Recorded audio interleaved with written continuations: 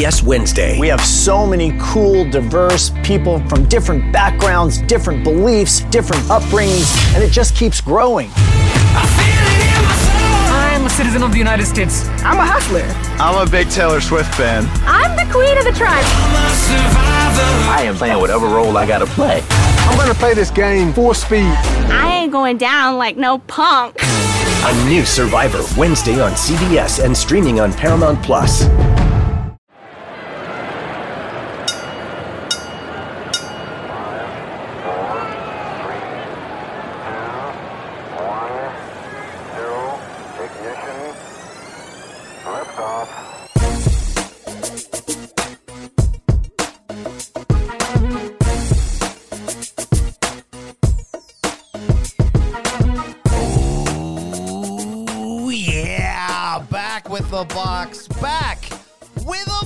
It's the State of Combat podcast on CBS Sports with your boy, the Brian Campbell. Oh, heck yeah, right? Let's do this thing. It's a boxing show, looking back, looking ahead, touching the tips in between. Although, just for a second, just to see how it feels. All right, this is the Brian Campbell, your guy, back with the box, back with the boogs.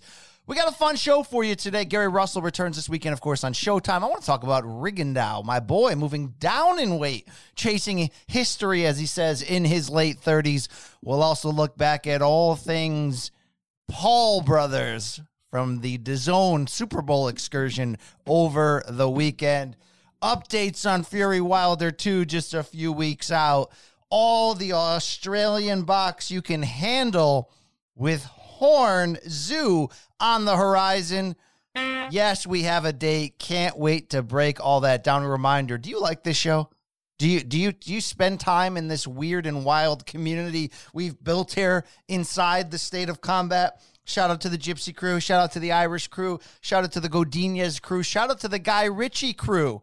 Stay down. You got no business getting up. Then spread it ahead with a 5-star review on Apple Podcasts, wherever you download fine audio. Please tell them BC sent you. All right. Hey, let's do this show. All right. Texas forever, Street. Yeah, Street Texas forever. I want to bring in Detroit's finest. He is my co-host. He's from that island of Manhattan. He's a New York Times best-selling author. He is a stretch 4.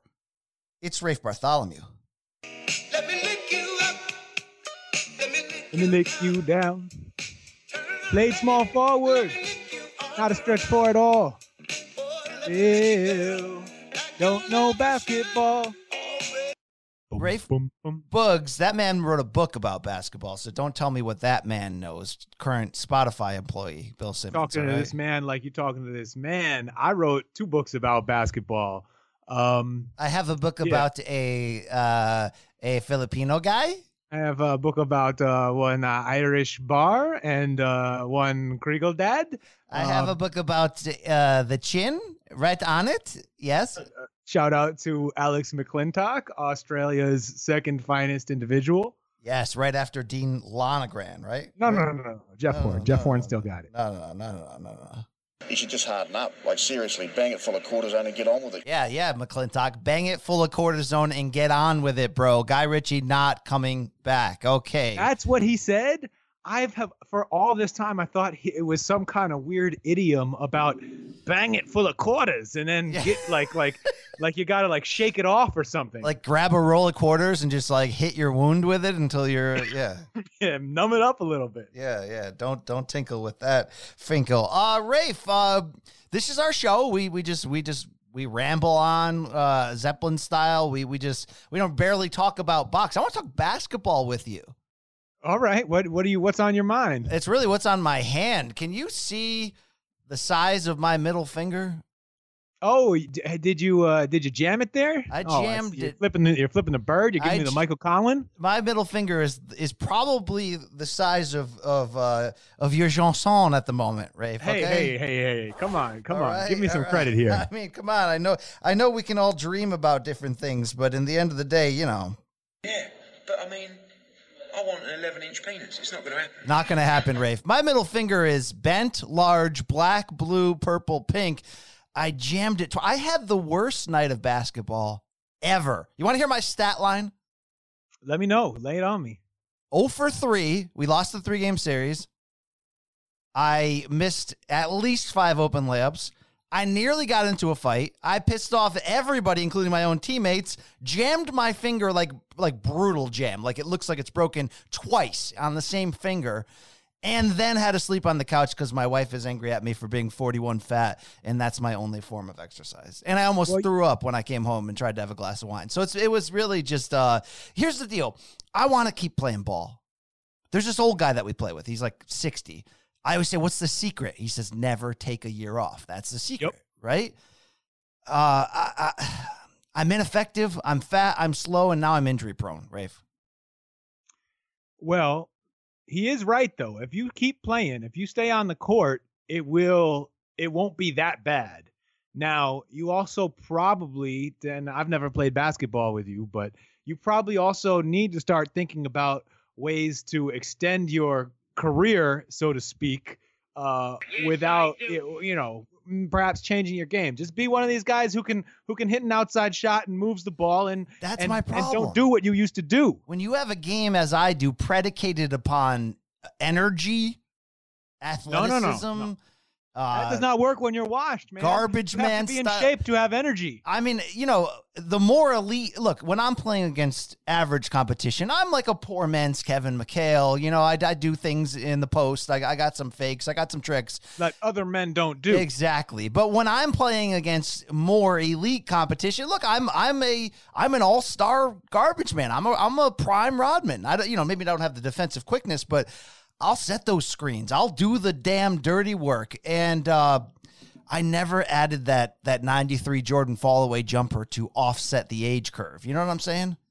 I would say, Brian, in most men's league basketball of your age, you don't really need a fall-away. If you can stand there and hit an open set shot, people usually won't guard you. You'll be fine.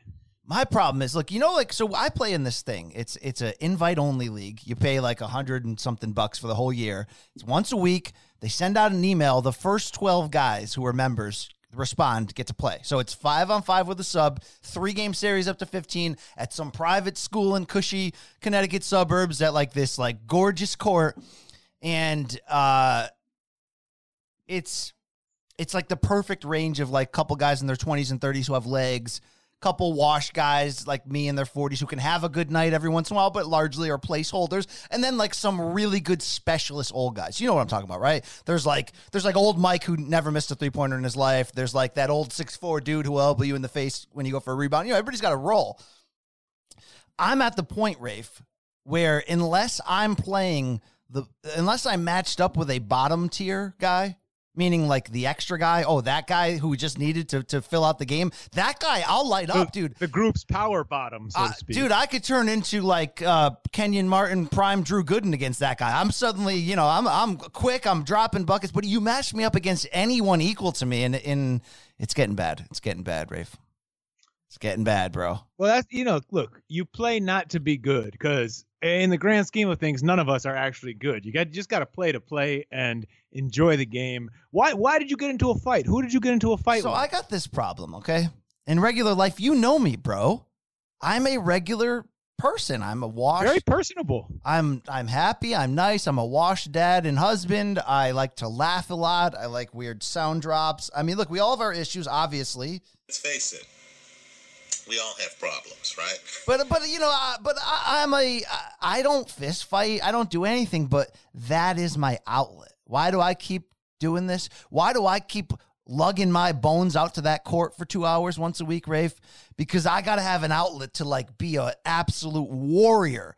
So you remember when Billy Ho was like, I'm in an effing zone, right? Did you just call Billy Hoyle Billy Ho? Yeah, that's what they called him when he came out. They're like, you can bring Bernard King in here, but we getting 2 and we out, right? Billy Ho, I'll take you to the hole, right. Billy Ho, right?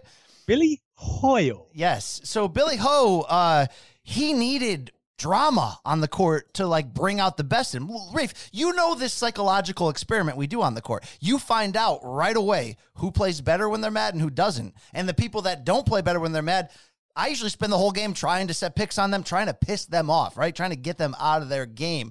Problem is, I need a battle to bring out the best in me, and I don't have an off switch on the court. I'm not saying I'm a superstar. I'm saying I will fight to the death on the court. I will, you know what I'm saying? So I tried to make one of those cross-court Magic Johnson passes through like 4 people, and it was ill-advised, and then somebody kicked it. So I call kick, right?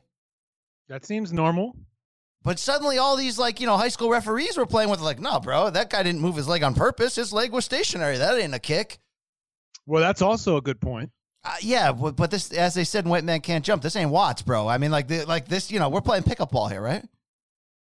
I don't even know if pickup, there is a real ethic around whether to call kickballs or not in pickup. I mean, no, anyway, most of my life, throughout my life, in all pickup games, different countries, different states, different age and skill levels, a kick is usually respect. Like, oh, that's a kick. That's a kick. So my point on saying that is, this ain't street ball. This ain't the NBA. It's a middle ground. This ain't Birdo. In a middle ground. This ain't Klitschko, right? This ain't, you know, a lot of people. This ain't Jorge Cota. This ain't Jorge Cota. Indeed.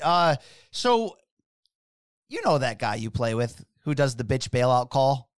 He didn't get hacked. He missed the layup, but he's got a safe face, so he calls a foul. Everybody knows it's a bullshit foul, but the rules are respect the call, right, Rafe? Generally speaking. Usually everybody gets one of those per game, right? You know, where it's just sort of like, I effed up, I'm calling that, respect the call. I effed up. It was an ill-advised pass. I didn't think we are going to pull out the official rule book here. The dude kicked it. We get the ball back. But no, Rafe, my teammates started turning against me, saying, bro, like, back off. It's not a kick ball. It's their ball. No, it's not. You know what I'm saying? So I turned into the demon. I turned into Jorge Cota. In the rest of the game, I'm trying to throw it off people's foot to show them that it's a kick ball. I am just, you know. Well, how come nobody, Brian, how come nobody sent that exercise that demon a la Jermel Charlo and Jorge Cota? Somebody should have sent you to hell, taking your whole soul, Brian. So what I did is I suddenly was in a zone. I'm like, oh, you're trying to take this call away from me? You're trying to do that to me? You're trying to cancel my respect for my own call? I took it personal. Brian Campbell is canceled. But I was in an effing zone, and they didn't realize that. So I became the on-court referee, you know? I mean, I was just like, yep, that's your fourth personal. Yep, that's a hold right there. Anyway, long story short, you would hate me on the basketball court. They hated me last night. I paid the price, 0 for 3. I sucked, and now I got a broken middle finger, and my wife hates me. So that's the story of my basketball life, Rafe. You going to write a book about that? I don't know if I have... Honestly, I don't know if I have the chops to capture the amount of pathos involved in your inner monologue during a basketball game. There's a lot going on there. I mean, it's like Tyson Fury level weirdness. Yeah, what might need to happen is I think I'm going to take some time off, get into sneaky good shape and not tell anybody, and then when I come back on the court, bro, all right, you ready? You know what they're going to say? But look at him now. Look at him now. That's all I breathe is him. That one right here. Look at us now. You want to call kickball, MFer? Look at me now. You know what I'm saying, bro? Well, that is one way to do it. I just say stay on the court, stay out of fights, enjoy yourself, play hard, don't be a dick. I almost got into a fist when I played in the ESPN Rec League. I almost got into a fist fight with the timekeeper. Probably not the best way to behave out there in Bristol. Do you know when they have a rule, like if you're down 30 with under 5 minutes to go in the fourth, you lose, right? It's a mercy rule. That seems fine. Right? It's a mercy rule, right? So like, who cares? Yeah. So I'm always of the belief that until that happens, it's still a game, bro. I don't care if we're down 29. It's still a game, right? Okay. So the timekeeper guy would just start letting the clock run and just be like, you know, and then there would be like 34 seconds to go in the game. He'd be like, all right, we'll just run off the clock. The game's over. I'd be like, no, it ain't over. It ain't over. We got 34 more seconds. This is my time. Up here on the court. Fight ain't over. No. Fight ain't over. Down there, that's your time. Up here, this is my time. You're getting paid to make sure those 34 seconds go out. And he goes, well, you know, you guys should probably play harder next time and make sure you don't lose by 29. I go, I don't care. Do we lose by 30? No, we lost by 29. I get those 34 seconds. This is a character-building opportunity. Rafe, I had those rants, and people looked at me like I'm crazy. I think you might be crazy. I do like the image of Brian Cappuccino telling the timekeeper, "Nuh-uh, fight ain't over. Fight ain't over." You know what I told the guy finally? I got in his face, and I was like, you can take this game away from me, but you can't take my passion. You can't touch my passion. All right? You never said that. Stop lying. I did say Insane. that. It did. I know what you're thinking, Rafe, but it actually did. I would laugh at you. I would laugh No. at you. I hope he laughed in your face. Bro, it did exist, okay? We both know it did exist. I don't know what you're talking about. Well, Seriously. you can say you don't know what I'm talking about, But I'm seriously I know, saying it. and you know it did exist. No, I don't know. All right, take that. And take that for all you angry people who are like, I thought this was a boxing podcast. You know, no, it's an old man basketball podcast, okay? I thought this was your attempt to just drive away every single last listener who had voiced frustration over the long, long intros and meaningless discussions before we talk about boxing. All right, we'll be back in a moment with more box talk right after a pause for the cause and a word from our friends and sponsors. Yeah, dig it. Paramount Plus and the National Park Foundation present A Mountain of Zen. This Earth Week, you can live stream 7 national parks for 7 days on Paramount Plus. Paramount Plus, official streaming partner of the National Park Foundation. Let's go! It's the most all-star studded challenge ever. And this time, it's every competitor for themselves. Best challenge ever! The Challenge All-Stars. New season now streaming on Paramount Plus. Go to ParamountPlus.com to try it free. Terms apply. And we're back. BC, Rafe Boogs, the State of Combat Box Pod. It's ready to look back at the weekend that was. Rafe, that'll conclude the basketball portion of our show. I don't care what you think of me. I don't care what other people think of me, because it was a great singer, Michael Seals, who once said, I'm never going to survive unless I get a little crazy, Rafe. Okay? Okay? True. Okay? Brian, you know what? I speaking for our listeners, let me channel them real quick. I think they're saying right now, BC, I don't care about your life. I don't care about your family. I don't care. You think I care about what the freak that guy that acted that way, that behaved that way, that I care what he thinks of me? No. I don't. All right, Rafe, but did you care about Super Bowl 54? You got any hot takes about the halftime show and hot aging Cuban women, or sorry, Puerto Rican and Colombian women? Or yes, somebody got the country right. Thank you.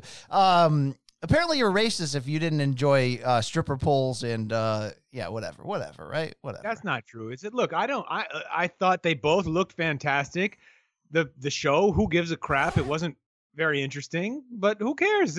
I watched. I was there. I was in a room with other people who were enjoying it. So good for them. All right. Take that. Okay. Super Bowl 54 weekend brought us a DAZN card in Miami, headlined by Demetrius Andrade defending his WBO title with a knockout against the very hapless Luke Keeler. That ain't the story, though. The story is about them. Who the hell are they? I'm not on YouTube. It was Jake Paul with a first-round knockout of Ann Easton. I know you're going to jump in and be like, no, bro, it wasn't Ann Easton night. It was Uzbek. It was what a night for Uzbekistan boxing. You can have what a night for Uzbek boxing. You can have your moment in a moment, Rafe. I said a couple weeks ago, I'm done. I'm done with these YouTubers. I'm done caring. I wonder now, like, here's the deal. I'm done caring about any Paul brother against any other YouTuber I never heard of. But could I care about Jake Paul off a first-round knockout now getting in KSI's face? Could I care about some carnival endgame where both Paul brothers fight each other and it's a double knockout? Could I care about Jake Paul against Antonio Brown and they had a DAZN-fueled face-off at some point last weekend? You mean Logan Paul? And I don't know. Chris Paul, Ron Paul, one of the Pauls, all right? Maybe. But the thing is, I don't want to care, and I don't want to care in between fights that actually kind of matter. Let us have our hardcore niche boxing that nobody else watches. Don't try to bring in all these weird people to our party. Rafe, you know what I'm talking about. You used to party. You remember when bringing in a certain party favor, if you will, meant bringing in a certain crowd that didn't fit with your crowd. Do you get what I'm saying? I mean, I'm not talking about former ESPN executives. I'm just talking about I'm not talking about fish or scales, but you get what I'm saying, right? I do understand what you mean. Thankfully, I never really was the guy who was in charge of bringing in like dealers to somebody else's house. I'm much more milquetoast than that, but still. Well, we were bringing in these nerds, and again, I'll utter it again. DAZN, you can do that, but have an all nerd card then, okay? Let the carnival be underneath. Which is the nerd card and which is the non-nerd card? No, actually, it's your nerd. All right, I can stick my head up Eddie Hearn's ass to get a closer look, but I'd rather. I'd rather take your word for it. Thank you. So it just didn't work again. I see Logan Paul now having pictures with Scott Coker of Bellator. He wants to go the MMA route again. I'll care about it one time, but in the Bellator big top, you can pull that off, right? In the boxing big top, we have our own shenanigans to deal with. I don't think we need these people. I don't want to care anymore. Your thoughts on Jake Paul's first round KO? Hey, you don't have to care. I don't care. Look, I appreciated that it was over in one round. Thank you, referee, for stepping in. That was bad and ridiculous. The best part probably was the ring walk, right? With crazy Gibb screaming, "This is my time. It's my time." Like that was funny. I'm not going out of my way. Poppycock. It was also absolute poppycock. I'm not going out of my way to watch this stuff. I don't care if they do it or not. I do expect DAZN to keep milking this gimmick until it stops giving them exposure. And we saw a little bit of evidence of diminishing returns with the fight on Thursday between Jake Paul and Mr. Gibb. But it wasn't, I don't think it was enough to make them stop. They're going to keep doing this and because it gets them exposure. And I do think it actually does help the boxing side of DAZN a little bit, because if you looked at the DAZN's 2019 list of their most watched events worldwide, which was kind of confusing because they're active in a number of different markets that all have different rights to different things.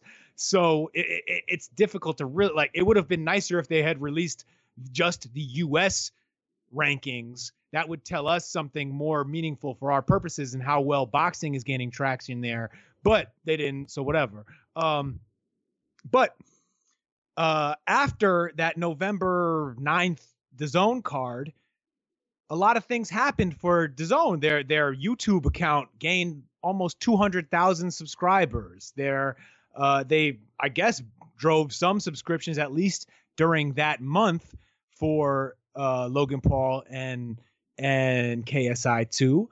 And from there, because they had more subscribers already locked in for whether it was a month or a year, that still covered the AJ Ruiz 2 fight, which ended up being their biggest event of the year. And I think that some of that subscriber base and some of the interest was built, whether we like it or not, by these YouTube guys. So I don't, if they want to do it, and as long as it keeps helping their business, they do enough for boxing that I can live with it. I don't like these fights. I don't like these people particularly, but it is what it is. And it's not the worst thing in the world. I do take strong exception to the idea of roping Antonio Brown into this. This is a man whose life seems to be spiraling out of control, whose own agent, who is not exactly like a humanitarian angel himself, right? Drew Rosenhaus said, I can't work with this guy anymore because I like a crisis of conscience. Yeah. So if these people can't touch this man, why should boxing and DAZN run after? It's like ambulance chasing. Yeah, it's disgusting. Don't do that. Don't give me the Spider-Man meme come to life, Rafe, because we got a lot of those people in boxing. I mean, boxing is the Oakland Raiders of sports, right? This is but where they start in they're fighters. Like, look, fighters almost exclusively come from difficult circumstances and have dealt with trauma and then go on sometimes, and however you want to assign blame for the behavior that they end up doing, a lot of them do bad stuff. they're ex-cons in boxing, and sometimes that's a great story, and sometimes it's not a great story. But this guy isn't a boxer at all. Boxing doesn't have to chase these guys. We already have ABs with problems in this sport. Thank you very much. When I turned on, though, that broadcast and watched the replay, because, Rafe, I'm fresh off, by the way. Nice little 5-day sojourn at the happiest place on earth, Rafe. Disney World for my son's birthday. So deal with that. When I watched this on tape delay, this was my initial thought. Look at all of this crap in this ring. All right. That's correct. Give me what my did you own start crap. by watching? What did you start by watching? Did you start by watching the YouTube fight? Yes, or the, I did, the Rafe. Andrade fight? I piecemealed and started with the YouTube because I heard it was short. I wanted to get it out of the way.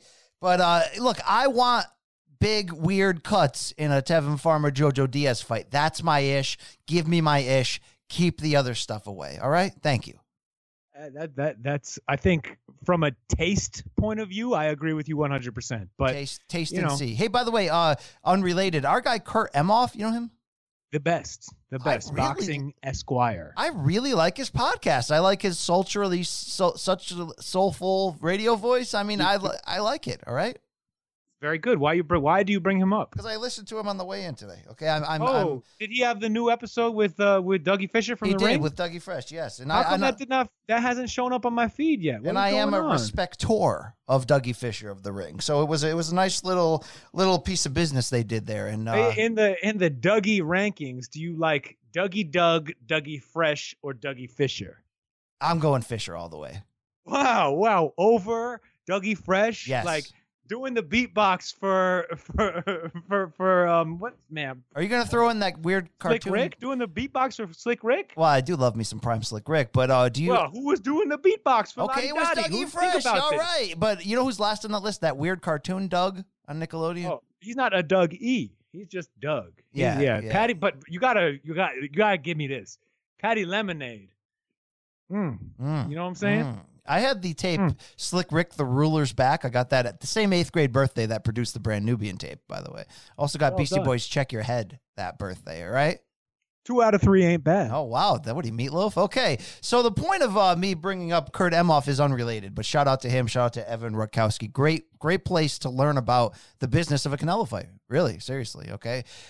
Shout out to the whole Leave It in the Ring crew, including the David Duenas and his podcast, the 2-hour call-in show. I listen to that. I'm in on that one. Wow.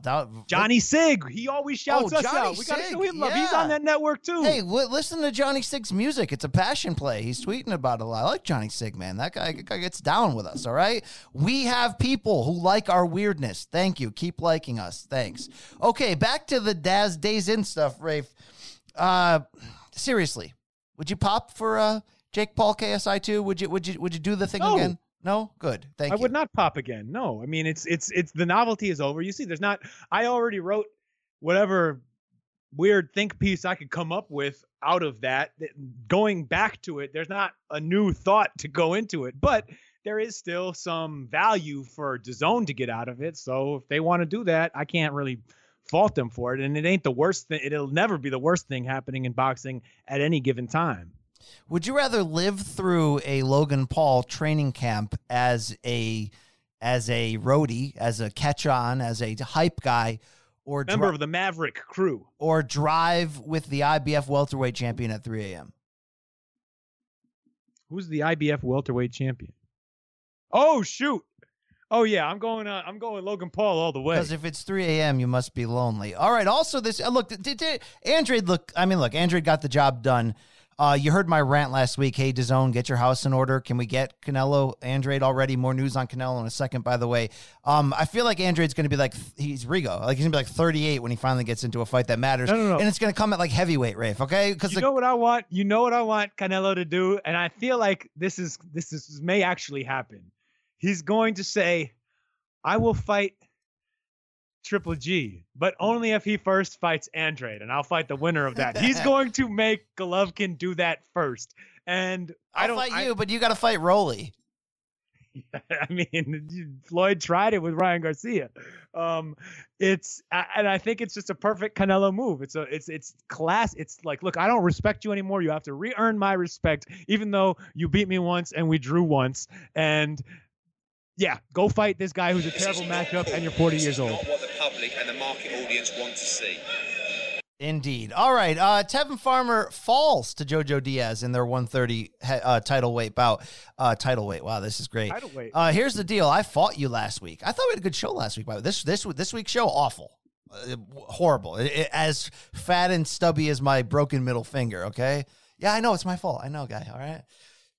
Why don't you go listen to my wrestling show, okay, Rafe? All right? That doesn't exist anymore. Why Don't don't you fall in love with a wrestling show that no longer exists. Why don't you go watch PBC Kate to Kate, all right, now that you're finally supporting a project I have no longer have any handle on. All right. Wow, things are falling apart at the BC house at the moment. I fought you that Tevin Farmer Jojo Diaz was going to be a watcher, something we should care about. Rafe, I didn't watch it. I ran out of time. How was it? You make me sick, Brian. It was interesting. There was drama and suspense because of that cut, which was caused in the second round by an accidental headbutt. And that was one of the deepest, nastiest eyelid cuts I can remember. I mean, really bad. It was in between rounds. You could see the levels of dermis that had been split open above Jojo Diaz's eye. Could you see and it brain? was almost, what's that? Could you see brain? No, I mean, actually, Brian, I think technically you can say that the eye is an extension of the brain, right? Because it's this organ that the optic nerve runs back connects straight to the brain. So, I mean, we all see each other's brains all the time. Oh, stop it. By the way, when I say the word MC Brains, please tell me you think, Oochie Coochie, la la la, Oochie Coochie. Great one-hit wonder, right? Very good. MC Brains, the funky Homo sapien. Keep going. No, so that made there was some suspense. That added a lot of suspense to the fight because all of a sudden Jojo Diaz, who came out strong, looked good, but then he's dealing with this cut. And is the fight going to get stopped? Is it going to get sent to the cards early? Were they going to stop it before the fourth round and rule it a no contest? All of that. I was honestly surprised that didn't happen. It was such a bad cut, but amazing work by his corner to keep it under control. It never really became a big problem in the fight. And Jojo Diaz, you got to give, I mean, he rose and he fought better. I thought he was going to win this fight, and he fought even better than I thought he was going to, and exceeded my expectations in terms of showing his character in the ring, because we've seen, I mean, you saw, and shout out to our friends Eric Raskin and Kieran Mulvaney on the Showtime Championship Boxing podcast, your other madam who pays you, Brian. They had Showtime is the label that pays me. That's right. They had Breadman Edwards on their podcast this week, Julian Williams, his trainer, and he was saying that the cut that J-Rock suffered in his fight against Jason Rosario bothered him a bit. And that was just a tiny slit compared to what Jojo Diaz was dealing with. And Diaz didn't miss a beat. He just stayed right on his game plan and kept dominating that fight. It was interesting. It was a weird Tevin Farmer performance where he didn't use his legs like we're used to seeing him do. And it was hard to figure out, was that because he was flat? Was it because he'd been so active that making weight over the course for 5 fights over the course of a year and a half or whatever it's been, had drained him of some energy and kind of took his legs away? Or was it that Tevin Farmer decided, and he had some comments before the fight suggesting this, that his game plan was not to run necessarily or move in this fight, but to walk down the smaller man and stand, which sounds crazy for Tevin Farmer, but maybe he actually was trying to do that. And of course, Jojo Diaz fighting very well and being a higher level of opponent than Tevin Farmer honestly has faced throughout much of his career. You look at Tevin Farmer's box rec. His best win might be Ivan Redcock back in the day. And that was before he even won a title against who? Billy Dibb. Would you Billy say Dib, that? not even the Billy Dib who was kind of respectable before he started losing to the Mexican-Russian Evgeny Gradovich. The after version of Billy Dib, like 1 or 2 fights before Amir Khan chose him for a stunt fight in Dubai or wherever, Saudi, Khan wherever they turned fought. him into Tenshin Nasukawa, basically. Yeah, basically, like, hey, come fight me at junior middleweight. Rafe, anyway, important question real quick. Do Yes. you think Tevin Farmer passes the eye test or could pass an eye test? Oh, man. At the DMV? That's so wrong, Rafe. At Stop. the DMV, you got to figure at the DMV, they're just like, no, man, no. This ain't happening. Don't even tell me. I don't know. But he also, there were concerns. He was the broadcast did a good job of highlighting and mentioning this. He was blinking weirdly during the fight, and different from any other time we've seen him. And it just seemed like he was off a little bit, but Diaz also fought really, really, really well, a strong version of him, and overcame adversity with the cut. And it wasn't really a exciting competitive fight because it just, to me, Diaz was winning that fight clearly, and the cards were closer than they needed to be. But it was, it had steady action, 2 good fighters, and I thought the better man won. And to echo your point, I like to see a guy in Jojo Diaz who was praised early as being a hot prospect, who was able to learn from a title loss in which he showed a ton of heart against Gary Russell, moved up in weight, and is sort of figuring out how to be good, how to be great. So this is great to see. I want to talk to you now about what you said would be the fight of the night on the card. The fight that the real card. It was the fight of the night on the card. Carrying hardcores. You, not regular fans, right? You put points on my license, Rafe. I did. For not being woke to all things Uzbekian sensation 8-0 and your new unified 122-pound champion, Murajan Akhmadaliev. Does he have a nickname? Is there something? Is there MJ? MJ? Murajan. Oh, okay. All right, MJ. All right, MJ. He also is a dancer, and he likes Michael Jackson. Okay. I like Michael Jackson, baby. I like Michael Jackson. He claims a split decision over Danny Roman, and look, in doing so, right, he's touching R's in the record book here in terms of the idea of being just his 8th pro fight, and he's unified titles in a division. Rafe, should I give you should I do the mea culpa? Should I take the L for not being woke to this man and not having been more excited to see him in the biggest fight in his career prove to us that MJ is indeed? Just live your truth, Brian. Whatever you want to say. Speak it, believe it, receive it. You made me flip cheeseburgers is what I'm trying to say. How impressed were you with the excitement you had coming in for this man to see him pull this off? Split decision, went over a very tough Danny Roman, a guy we don't talk about a lot, but a solid champion. Oh, I thought it was a fantastic fight, Brian. I mean, really competitive, closer, I think, than the broadcast suggested, and closer also than even, I guess it was a split, so it can't really get much closer, but it was that close. It almost felt closer by my watching it than it was on the scorecards, and it was a split decision. I thought it was so competitive, a great mix of styles, and you saw the sort of the athleticism, the raw talent, the weird style of Akhmadaliev against Roman, who is just one of these classic, very solid B pluses or A minuses across all categories and A plus in character, a guy who is greater than the sum of his parts and had to learn on the job, as we know, right? He lost 2 of his early fights before building himself into the champion that he was and perhaps can be again in the future. I thought it was just a really fun back and forth fight. Hard as hell to score because it didn't get enough credit. Roman's body work, consistent throughout the fight. He was landing a lot of good punches that there were a lot of rounds where Roman seemed to do the better work. And then Akhmadaliev would come up with one brilliant combination or one crazy athletic move followed by a left hand, one of those wide left hands that knocked Roman back. And so Akhmadaliev was winning the moments, but the consistent effort kind of belonged to Roman throughout a lot of the fight.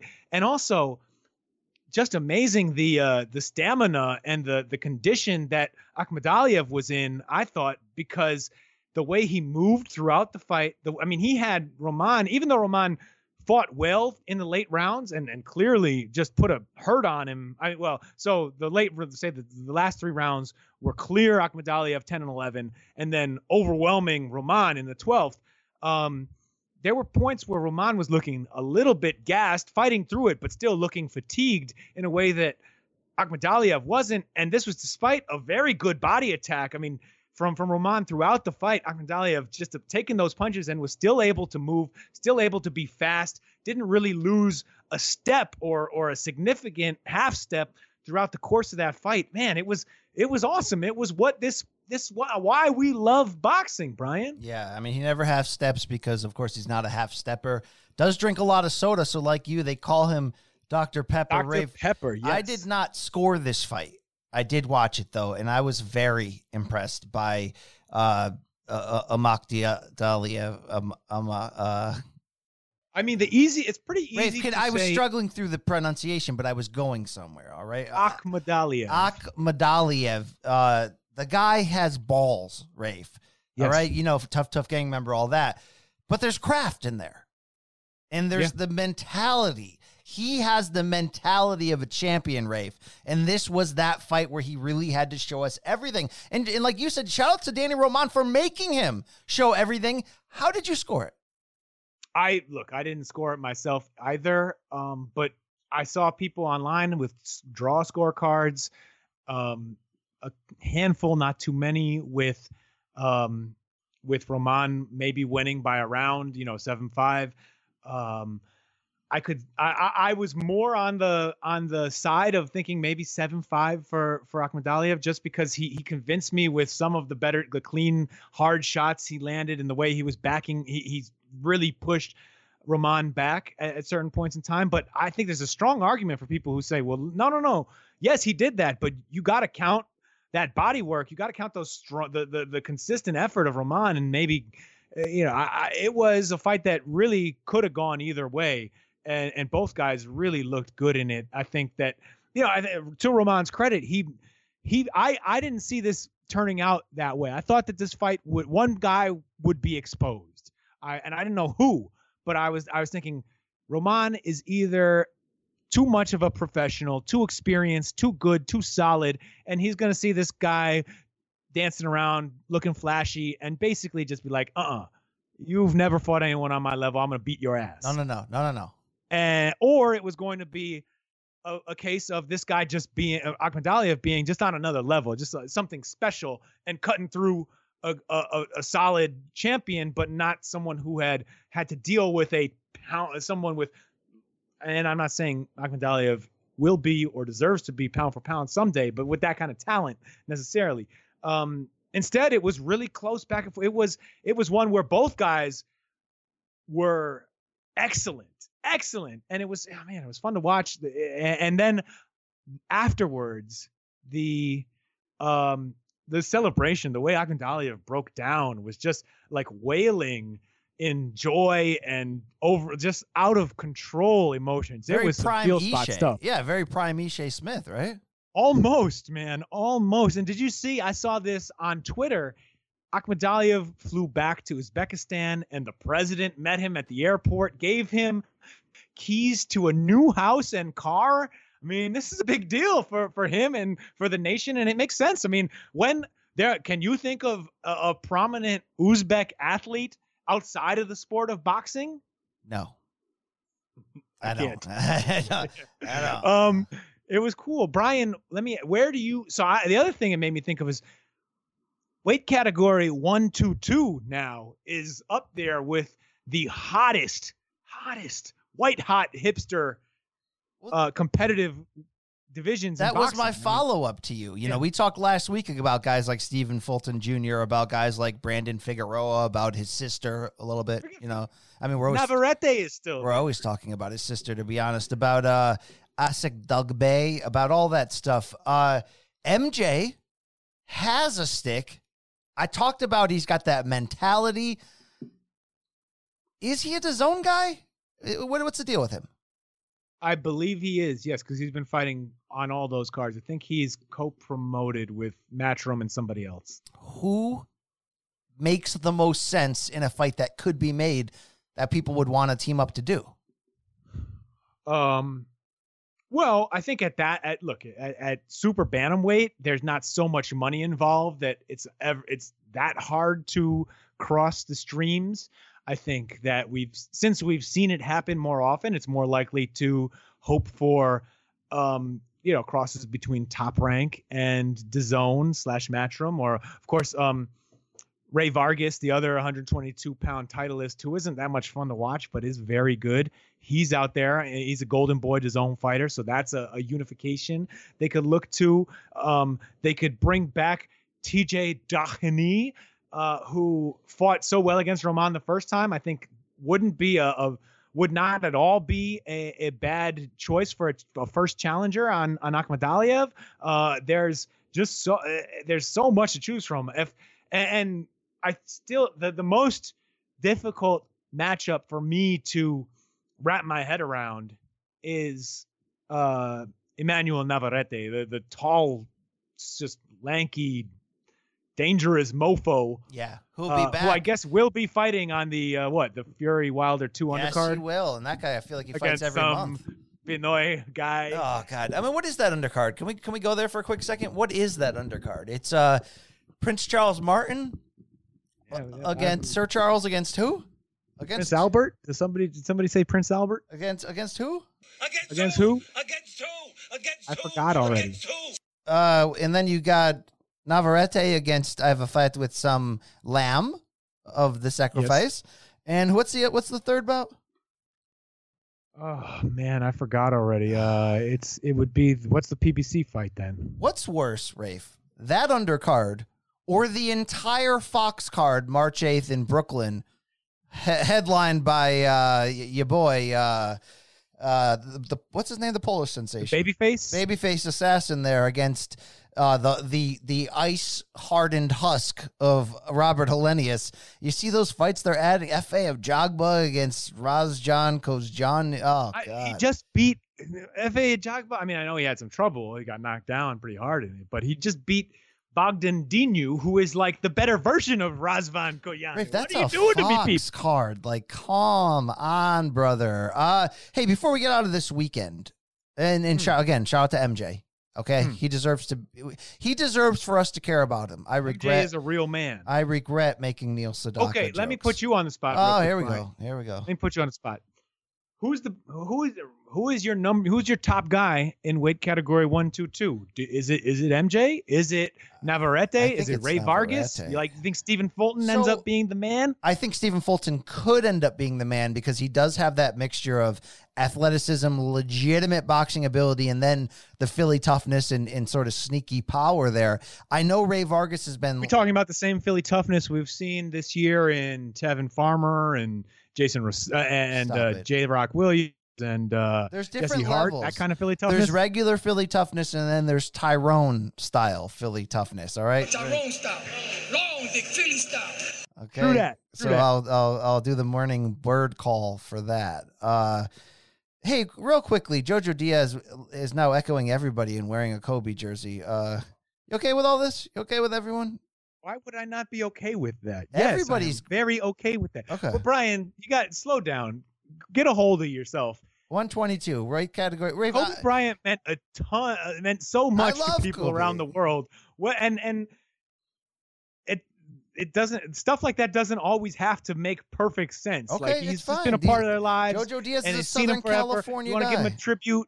Yes, that is fine with me. I guess you actually really nailed it last week in your breakdown of generations, and this is a much more show me generation, a digital generation.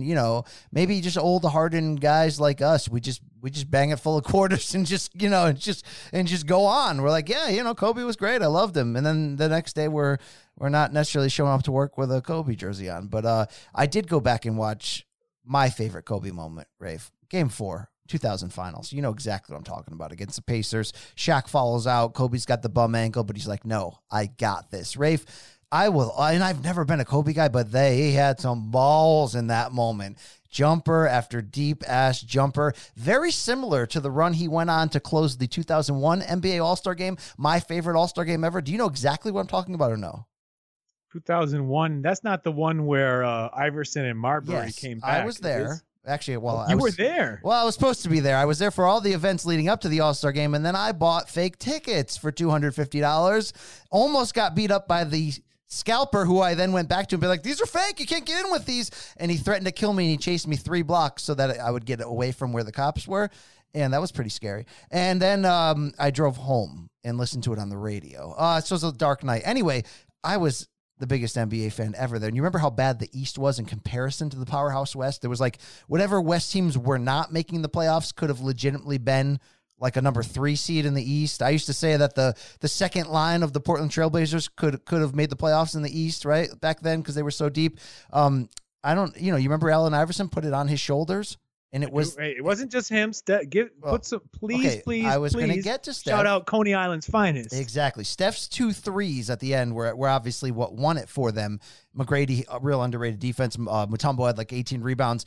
But Iverson carried them. But I think you remember that shootout I'm talking about where Kobe and Marbury traded like obscene buckets. Kobe hit like 2 deep 2 balls with Mutombo like right in his face. And it was just those man moments of like, I got this. So, yeah, JoJo, you can wear the Kobe jersey. That's fine, okay? That's fine. That's great. Glad you're finally getting the score right. What we were talking. Here's what we were talking about, Rafe, okay? Yeah. PBC over the weekend.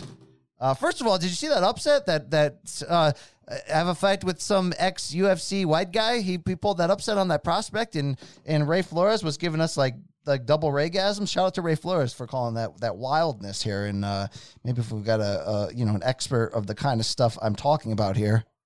A right hook upstairs. Edwards shakes his head as there's a straight moves Edwards on a 30 straight left, and this one is over. Wow, Ray.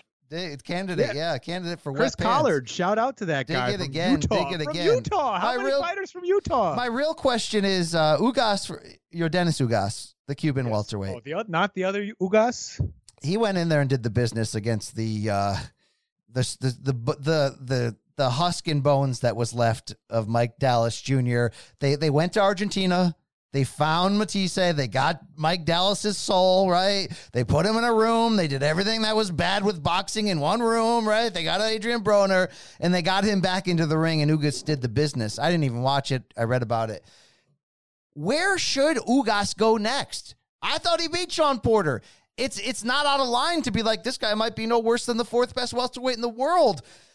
Is he going to get a chance in that PBC world to be a spoiler, Rafe?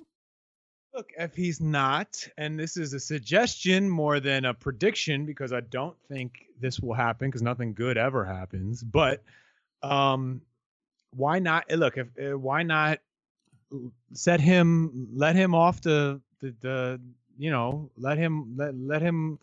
him branch out a little bit. He's a champion. He's one of the guys right on the cusp of the championship level at weight category 147, welterweight. Let that man fight Terrence Crawford. That's a tough fight. Wouldn't necessarily be a fun fight, right? Because Ugas can be very technical. He's long, he's tall, he's Cuban.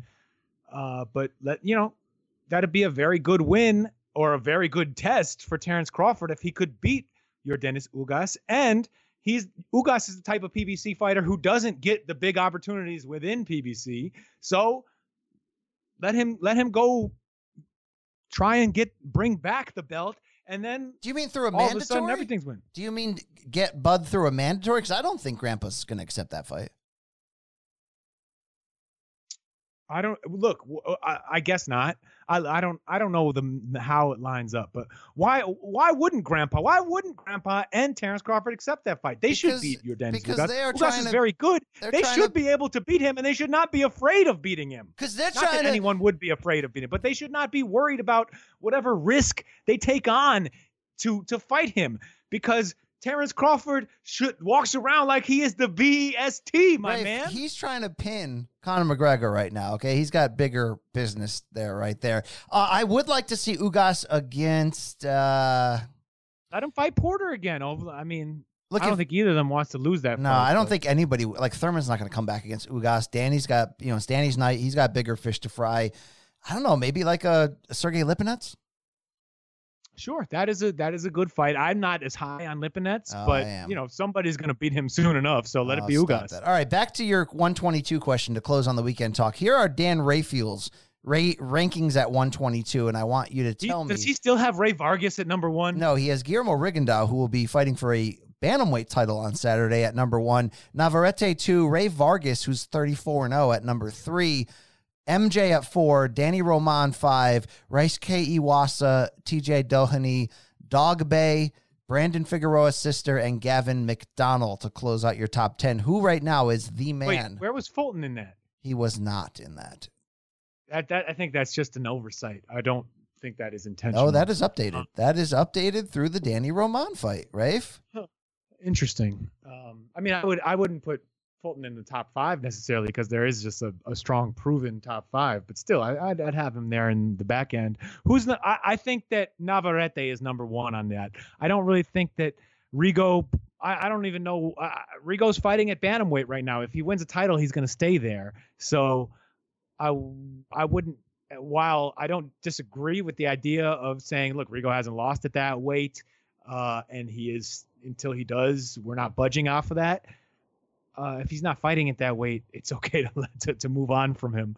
I think that Navarrete is the guy. And even if I like a lot of the things that MJ Akhmadaliev does, I don't know if it's enough to deal with the length, the height, the power of Navarrete. But it's a fight I would love to see. Give him to Dog Bay, man. MJ and Dog Bay would be some fun business. That would be fun. It'd be two guys who are kind of awkward, extremely athletic, some pop. Oh, it'd be that will be awesome. Hello, Grandpa. How are you doing? Your son, the Royal Storm. I'm coming to put up a show for you and the global fans. Take care. Oh, so polite. So polite of that. Hello, man. Grandpa. Hello, Grandpa. It's your son, the Royal Storm, Dog Bay. All right, Rafe, let's get quickly into some latest news. It's unfortunate here. Gervonta Davis in the headlines for a viral video that took place over Super Bowl weekend in Miami at a charity basketball game. Right, and the storm clouds are out on Gervonta Davis. Wow, Richard Dwyer could not be more right. Rafe, I'm sure you saw this video by now. He approached the mother of his daughter in front of everybody, and this 14-second cell phone video that has been viewed more than 7 million times saw him... to quote Chris Rock, he'd never hit a woman, but he would shake the ish out of her, and he essentially dragged her backstage, and nobody did a thing. Since then, Rafe, Gervonta Davis has been charged with simple battery domestic violence. Coral Gables Police Department, Gervonta turned himself in. Yikes. The fact that there's video proof and that ultimately the video proof is what spurred on the sort of, I guess, rightful arrest in this case, it looks even worse. Now, before the arrest, Gervonta did comment on social media in a since-deleted tweet that said, quote, "I never once hit her. Yeah, I was aggressive and told her, come on, that's the mother of my child. I would never hurt her other than that Happy New Year's. January was trash." Rafe, what does that mean? End quote. Look, who cares about the January is trash, whatever that I would never hurt her other than that Happy New Year's. January was trash. Rafe, what does that mean? I don't know. In any case, it is also a very hurtful thing to humiliate someone like that in public, to sort of demonstrate that you have control or power over them with that kind of stuff, grabbing them by, I don't think he grabbed her by the neck, but he grabbed her by her garment right in front of her neck. It's serious stuff. It is not at the level of hitting someone because he didn't do that, but it's wrong. And I guess it's enough to meet the threshold of crime statutes because he was charged and has turned himself in. And look, there's no excuse for it. There's nothing good about it. But what I don't know, what do you take from it from there? You hope that that someone can get through to him and say, look, not only don't do this, obviously don't say it's not don't do this in public, it's don't do this. It's wrong. Yeah, don't do that ish. Don't, nothing. Yeah, 100% across the board. Now, there's varying levels of that ish, that awful ish. This wasn't Ray Rice, but it's still pretty bad. So I don't think this means we have to hate Gervonta for life. We have to petition outside the Showtime offices. I mean, he's 25. He's on the verge of stardom. He's probably going to have a pay-per-view fight with Leah Santa Cruz this spring. That should all happen. But I hope that, by God, that this is the wake-up call he would need. Like, I don't want to hear the excuse that, he came up seeing things we never would have imagined in Baltimore. Like, I get that's all true, but, like, this is just a badass look any year, especially 2020. Of course, right, people are saying, well, if he did that in front of the camera, what does he do behind the scenes? I don't want to get into any of that. I just hope this is the wake-up call Gervonta needs, that you just can't do this, dude. It's like, not only is it just bad, it's just awful, but you are on the verge of so much great, so much good. Like, we have no reason to not like Gervonta as a fighter. Maybe you can be like, well, when's he going to fight? All that stuff. When's he going to fight? You said it about everybody, yeah. But, like, Gervonta's been, like, largely a babyface. I know he's had a couple arrests outside the ring, but he's been largely like a guy who we all want to see how great he can be. We want to all be positive about this guy. I really don't want to see him go down this road. Of course not. I mean, not just for the sake of his career, of course, but just because, like, the sake of humanity and people and whoever would suffer because of that. And of course, that whatever that would come around and probably hurt him as well. Yeah, I mean, the thing is, we've seen again and again and again in boxing that this doesn't really affect a fighter's career, right? I mean, Sergey Kovalev was, charged with felony battery and much more violent crimes against a woman, and racism. Well, I mean, that's been around for a long time. But I mean, if we go into all the wrong things fighters have done, then we're going to be here for a very long time. Well, that's why we'll be here for a long time just sticking to violence against women. We would need a spin-off podcast, is what you're saying, right? He belongs on my crime channel here on YouTube. Yes, he does. So after Kovalev was charged, what happened in his career? He got a fight with Canelo. I could be mayor. The two aren't necessarily related. What? I could be mayor. Yeah, right. Smoke crack, got his job back. Floyd Mayweather had, multiple domestic battery convictions over the course of his life and career. And if anything, you could probably make a decent, fairly convincing argument that it helped him sell pay-per-views to people who wanted to see him get beat. Or it built his overall notoriety. I sick to think of all of it. And what I mean, even fighters we loved, Arturo Gatti. Yeah, I love it. I love my little naughty pet. You're naughty. But you're naughty, Even guys we loved, like Arturo Gatti and Diego Corrales, also had serious domestic violence issues over the course of their lives. Edwin Valero. Yeah, well, that's a whole nother. O.J. Simpson. War Machine. There's not, and there's Carruth. It's yes. People, it is a societal problem, not just in sports, not just in boxing, not just in football, not just in wherever. It is an issue in society, and it's wrong. And people will change the way people think of Gervonta Davis, even if that's the first time anything like that has ever happened, even if he never does anything like that ever again, it will change the way people think of him. But I don't think it'll stop him from reaching whatever his potential is in the ring. There can be a difference, though, like the footage of it.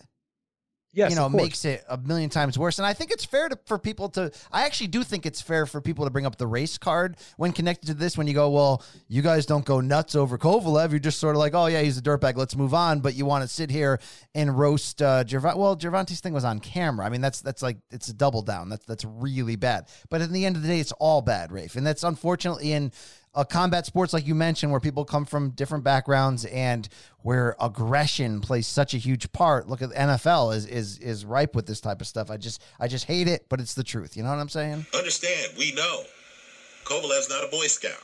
None of them are, Rafe. That incident on the plane with the woman where Kovalev's throwing money at her is just downright embarrassing. You couldn't even imagine. Thank you, Rich. Canelo being in that position. Well, I could imagine. We know he's not a Boy Scout. I mean, he did knock out Archie But Solis's teeth over that woman. You know what I'm saying? I mean, it did happen in Guadalajara, Rafe. I know you're, whatever. All right, moving on here. Speaking of Big Red, speaking of Canelo, right? Rodo Maroda, Radio Rahim, you're next, my friend. No, maybe not, Rafe. Maybe not after all. Talks of Canelo versus Murata in Japan for Cinco de Mayo have now folded. And just today, Bob Arum saying on the Chris Mannix podcast that's supposed to come out later this week that it's shelved for now. They're going to revisit it later. Now we're back in the idea of Canelo versus probably Billy Joe Saunders, maybe Callum Smith over Cinco de Mayo weekend. And some of our listeners the quality blokes of the world have already gone on Twitter, been like, BC was right. This is a Floyd-like move. You want me to fight Kareem Mayfield? Of course you don't. You want to fight Devin Alexander? No, you don't. But if I fight Maidana, you'll settle for it and be happy. If he fights Billy Joe Saunders, Rafe, I'm going to end up being happy. I'm going to settle for it. That's the kind of fight I want to see right now. That's a great test at 168. It's for a title. That's against a man who's never lost, who has a very difficult style. Say it, Canelo. Say it. Golovkin. No, not Golovkin. You are next, my friend. No, not Golovkin, but BJS. You are next, my friend. And I am very happy about that. You want to do Radio Rahim, do it on your own time, meaning do it as your third fight Rocky Fielding bout later this year, right? Do it as your stay super busy and active. Ooh, and you want to imagine if Canelo went and did that and did say one of those always awesome like New Year's Eve cards in Japan against Murata. That would be huge. That would be huge. I am so down for this. Give me BJS. Give me that Rafe. Stuff the pies. Because you can't get naked in front of a woman looking like that. That's true. That is true. Talking about me. Talking about this man like he's talking to this man right here. Champ, you're going to need a few more of them pies, you know? Yeah, shoot, man. I had too many pies already. Brian, I look, this is definitely, if he goes with Billy Joe Saunders, that's definitely a better test and a better fight than Ryota Murata, just in terms of competitiveness, how big an underdog Murata would have been compared to somebody like Saunders. It still bugs me that Saunders appears to be in pole position for this, because what has Saunders really done to earn it over the likes of even Callum Smith? Callum Smith beat George Groves at 168. You know how, since moving to junior middleweight or super middleweight, you know who Billy Joe Saunders has beaten? Shafat Usman or Usman and some Argentine guy who he barely beat. He needed a come from behind knockout in the 11th round to win. Fight with a Thailand guy, and it's just he popped for some bizarre steroidal nasal spray when he was supposed to fight Demetrius Andrade. And let's not even get into like whether or not he's been a nice guy outside the ring. He's sort of played this game perfectly, where he fights only enough and just who he needs to preserve this image of him as a great opponent for some big name fighter out there, and never really goes beyond that and just waits. He's basically playing chicken, waiting for his name to be called. And it bums me out that he's gonna win that game. Like his best win in recent years is David Lemieux. How come when Triple G beat David Lemieux, it was, oh well, I mean, it's Lemieux. He should kill Lemieux. Lemieux is nothing. He was already beaten twice or three times by those other guys. Then Billy Joe Saunders outclasses Lemieux a year later, or 2 years later, and it turns into, wow, he should fight Canelo. Where does that crap come from? I don't even want Triple G Canelo 3 that much anymore, but that Triple G deserves that fight more than Billy Joe Saunders. He had to go to war with freaking Derevyanchenko. You ain't wrong. You ain't wrong there, but the bait and switch worked. I don't want Mariota. I don't want any of that. Okay, I'll take Billy Joe. Give me Billy Joe Saunders. In fact, I want it more than Callum Smith. Callum Smith might even be better. Might even be a tougher challenge in some way. No, probably not. BJS is difficult. He's a tougher challenge. I just want to see. Are you crazy? Say it to me. Say it to me. What do you got? Say it to me. The Callum Smith fight is harder and more appropriate. Right, but BJS is slippery, dude. He'll stink out of a fight. He can be. We never know. Look. This all depends on the myth of BJS being the kind of guy who can summon his best effort. Basically, living off of Tyson Fury's fumes, being like, well, okay, this guy is a traveler too, and he's also can be a slick fighter, and he also is always going to be the very best version of himself when he needs to be, to just have enough to beat the man across from him. Maybe, but that might just be, we might just be projecting that on him. He doesn't necessarily demonstrate that in the ring. To be with the man, you've got to beat the man, Rafe. It's a famous quote said by Yusuf Mack. All right. Hey, we got a date for the next Australian Super Bowl. It's Wednesday, April 22nd. What is with these Wednesday fights? I don't know. I'll take it. It's Jeff Horn against Tim Tszyu, son of the legend, Kostya. It will be at 154 weight category, with Tim Tszyu recently being, a welterweight? Jeff Horn going as high as 60 lately. No location as of yet. Maybe it'll be in Bendigo. Probably not. Definitely more. Not Bendigo. That's Zarafa territory. They're looking at the Brisbane Exhibition Centre, maybe the Sydney's Bankwest Stadium, maybe Margaret Court Arena in Melbourne. I know you stopped listening at this point. Maybe Perth's RAC Arena, according to this ESPN Australia thing I'm reading. Rafe, I am fired up. Horn 22-1, Tszyu 15-0. We're gonna have to bring on Australian royalty to break this fight down. Okay, give me it. Why do we care this much about Jeff Horn? Why? Because we watched the documentary. Because we know Joe Horn. We've seen into his soul. Also, the guy fights like a tough gang member, and he's got balls, Brian. He's showed you how many times. I love me some Jeff Horn. Yeah, I mean, Jeff, do you have a response to that? No response. I will respond with my fists in the ring. Thank you. You know what Tim Tszyu's response is? What? Please do not be rude to me. Okay, you as dumb? Okay, do you want to do an IQ test and see? You as dumb as your haircut, Jeff? Glenn Rushton? Please do not be rude to me, please. Please do not be rude to me. Please. Elsewhere in the box news, Rafe, Deontay Wilder has responded to Tyson Fury's claims that he will knock him out in 2. We talked about that at length last week. It came up on this All Act, whatever they're calling this series that Fox and ESPN are running. It's a non-Brian Campbell entity. Quote from Wilder, "We all know he doesn't have no power. As far as him knocking me out, he don't believe that himself. He can't even see that in his dreams." You can take that comment. It is what it is. I'm here to say this, Rafe. We did that episode last week. I was going down a certain road. Now, you already know I'm the best. AU, first of all, right? Second of all, I'm a Tyson Fury guy, okay? He is Greg Maddux when we're talking about heavyweights. Historical. And I actually mean that. I really do think he is the heavyweight of this era. I did believe after the first press conference that maybe he's not in the right headspace. Maybe he doesn't have the right motivation. Maybe Wilder has just dialed the hell in. And some of the things that Fury took advantage of in that first fight, maybe they won't be there the second time. I don't know what's going on with me, Rafe, but by the way, this fight is starting to pick up, meaning I am getting so many people texting me that are in my life that are not even boxing fans, that are hardcores or just regular fans that are just constantly like, dude, where are you leaning right now? Where are you leaning? Who's going to win this fight?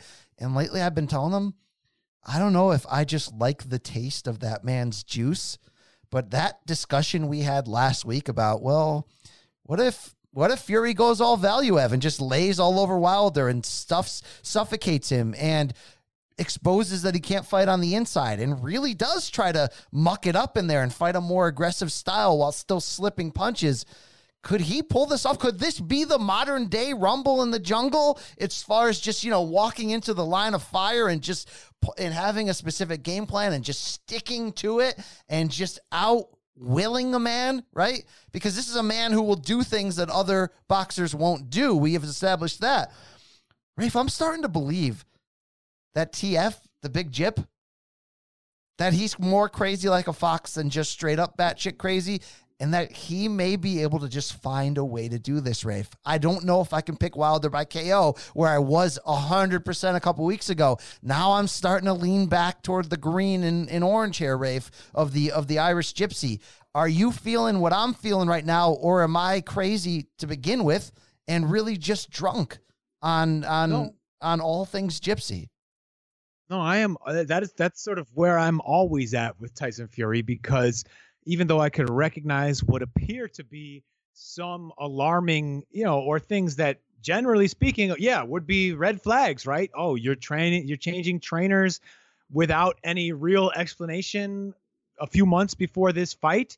You are kind of talking this nonsense about all of a sudden turning into a fighter with a right hand like Vladimir Klitschko or Lennox Lewis or Tommy Hearns because you're training with Emmanuel Stewart's nephew. That don't make no sense. How many fighters in history have ever gone to one training camp and come back with that kind of punch when they never showed it before in their lives? There's a lot of stuff that makes no sense, but Tyson Fury is this kind of guy who has demonstrated and talks convincingly enough about it that I do have a hard time ever counting him out and thinking and decide. He seems like though everything that I said I didn't believe necessarily about Billy Joe Saunders going into a Canelo fight, I do kind of believe about Tyson Fury and his ability to, when the moment is there, whatever condition he's in, whatever preparation he's had, has something that he allows him to find what he needs to be the better man for the 36 minutes of ring action that he needs to win the fight. But at the same time, my brain is in the other direction thinking, no, man, don't fall for it. This doesn't look good. I did think it was interesting that he posted on Instagram his weight this week, saying he's right now he's at 270, and it seems like he plans to be around that weight when they fight. So that's about 15 pounds heavier than he weighed for their first fight. That does suggest he is not planning to, move quite as much. Could be wanting to lean on Wilder and wear him down that way, and could also be planning to try and see if he can land the power punches to turn the tables and get Deontay Wilder in trouble. I don't know if I believe it all, but that's where, if you look at his body, that's where he's at. He's 15 pounds heavier. It looks like he's carrying it pretty well, though you never know with Fury because he wears his trunks higher than Steve Urkel, so you don't really see what's going on with that punch. But what do you think? Is 270 an ideal weight for him? I think Big John would be behind that, right? Big John wants him to be bigger, wants him to be more powerful, beefy. Wants him to use the full man, to look at the whole man, right? That's how men deal. That's how men roll, and he ain't a man. So I don't know, man. Look, obviously what makes this fight so great is that, Dwyer jokes aside, Fury is the ultimate technician. He's probably the only guy that could outbox Wilder and not get knocked out, yet Wilder can knock you out at any point. He can lose all 11 and a half rounds, be busted up, and still knock you out. And by the way, that's a credit, not just to his ungodly power, Rafe, but I don't think we give Wilder enough credit for his conditioning and his, because, you see people say this about him, like your power doesn't go up as the fight goes on. You get exhausted. Right. His power is always there. He's a hell of an athlete. There's a lot of unorthodoxness to him, but this fight went from where I'd say a month ago before that first press conference, I'm sort of like, man, this is, the fight will sell itself to a degree, but man, they're not doing what I thought they would do. They're not selling the ish out of this. These new layers of legitimacy, right? It's not the kind of ish we thought. We thought the ish we would be getting is Tyson Fury starting fake fights and saying Dosser a lot and getting sound bites. Instead, we're getting sort of strategical storylines that are really jazzing me up in the right way, Rafe. If I could buy this fight, if I wasn't gifted to be there or have somebody buy it for me on pay-per-view with an expense card, I would buy it twice just because I love it so much. Yeah, I mean, the other thing that appears to be working to their favor and was smart planning by Fox and ESPN and Top Rank and PBC is that February 22nd is in a real dead zone for sports, and media, everyone in that universe is looking at it like, shoot, all right, well, football is over, NBA All-Star break is done. It's before March Madness or even the conference tournaments and college basketball begin really. It comes at a good time for a lot of people to be looking for a big story to jump on. And hopefully that leads to a great success, because as much fun as it is to watch, the boxing honchos who we like to make fun of squirm and fail, it's more fun to watch good fights. And if this fight succeeds, we have a better chance of getting those good fights and more crossover fights between Top Rank and PBC and ESPN and Fox. Damn right, Rafe. Damn right. FIFA fum. I'm the man with the right hand bomb. Tyson Fury. Where can he be? For he's the next man that I want to see. God. Wow. Rafe, I want to ask you real quickly, okay? I mentioned rope-a-dope. I mentioned Rumble in the Jungle. What Ali did to George Foreman at a time when people thought Ali might be washed. Foreman was unstoppable and unbeatable. I'm not comparing these same situations of where Fury and Wilder are in their career. But let's say Fury pulled this off. Let's say he actually knocked out Deontay Wilder in the same manner that Ali did Foreman, which wasn't a clean knockout. It was more like exhaustion and frustration, and then caught him with a clean one, and Foreman just sort of stayed down like, F this, man. It wasn't no moss, but you get what I'm saying, right? It wasn't like a knockout cold. It was more like an accumulation of just everything, of emotions, of fitness, of everything. What if he did that? And then what if he worked himself into the giant fight against Joshua for all the belts, and then went on another bender, and that was the end? Is he like a top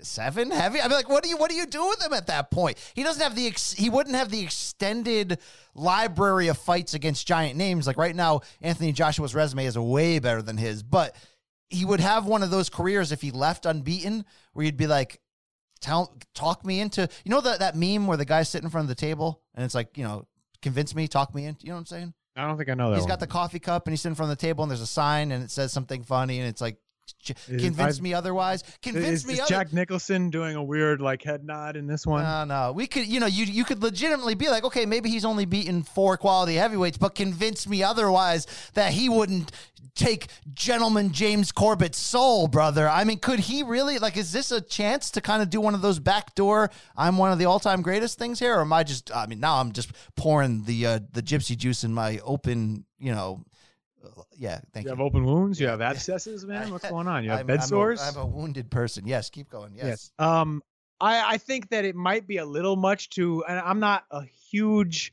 historical, rankings guy. I think if he beats Wilder convincingly, if he then went on to fight AJ and won that fight, he would have beaten the dominant fighters of that era, as well as Klitschko. And he would, even with the rest of his fights being what they call dog poop, it doesn't matter, because he beat the guys who beat all those other guys. And you would have a strong argument that he's the best of this generation. I think that this generation historically may be, revised, where the revisionists will come in and I think probably help lend a little bit more clarity to it and say that in some ways Fury is kind of like in the land of the blind, the man with one eye is king. These guys are all vulnerable. None of them is a perfect, outstanding fighter. Fury at times has looked like the closest thing. So I don't know if that, if the being the best of what is considered a down period, I guess. Well, Klitschko. How much? Where do the rankers who really give a damn about You mean the rankings wankers? You mean those the guys? wankers and the rankers? Yes. Where do they wank him? Well, Dan Rafael had him number 1 pound for pound after Floyd retired. I mean historically, and give me one that is serious. Well, please. look, I mean, legitimately, Klitschko has like the 3rd most title defenses, so that helps him. I think people look at him as certainly a top 10 guy, which is a great. That's not. I mean, that's saying something. By the way, to say somebody's a top 10 heavyweight all time. Do you realize who you have to push aside to get in that top 10? You know what I'm saying? Like, that's legitimate. I think he's a back end top 10 guy because of just the totality of the wins. But this was a shitty era. And so in that case, I guess if Fury accomplishes what you're suggesting he might accomplish, does he go higher than Klitschko in your book? Yes, because he beat Prime Klitschko. Still. But he didn't beat Prime Klitschko. Not like Prime Klitschko, but like, you know what I'm saying, still on top Klitschko. Right, he was still reigning. And if he does the same to Wilder, and then you could argue he had done it twice, and then if he does it to Joshua to become undisputed, man, I'm just saying that it'd be an interesting conversation. Then you get him in there in the top 10, I guess. Also, if he comes in at 270 and he's fat, hey, look out, right? The fat fellas can fight for some reason. You know, I mean, they can all fat people can fight, Rafe. Was she a great big fat person? Rafe, to close out the news, she was a big girl. She was a big girl, sir. Yeah, indeed. Ivan Redcock, after that loss to Danny Garcia, we sort of joked last week, hey, shouldn't the New York Commission do something about this? Rafe, I was suggesting like a temporary 6-month suspension / slap on the wrist, $500 fine. Rafe, they're threatening here the New York State Athletic Commission to take his whole purse, take his whole purse away. Rafe, what is happening here? They want to fine him, suspend him, and take away his whole purse. Rafe, this ain't Tyson. I'm sorry. This was like a sloppy little joking type of scenario. And I got news for you. Guess who was in my DMs the other day?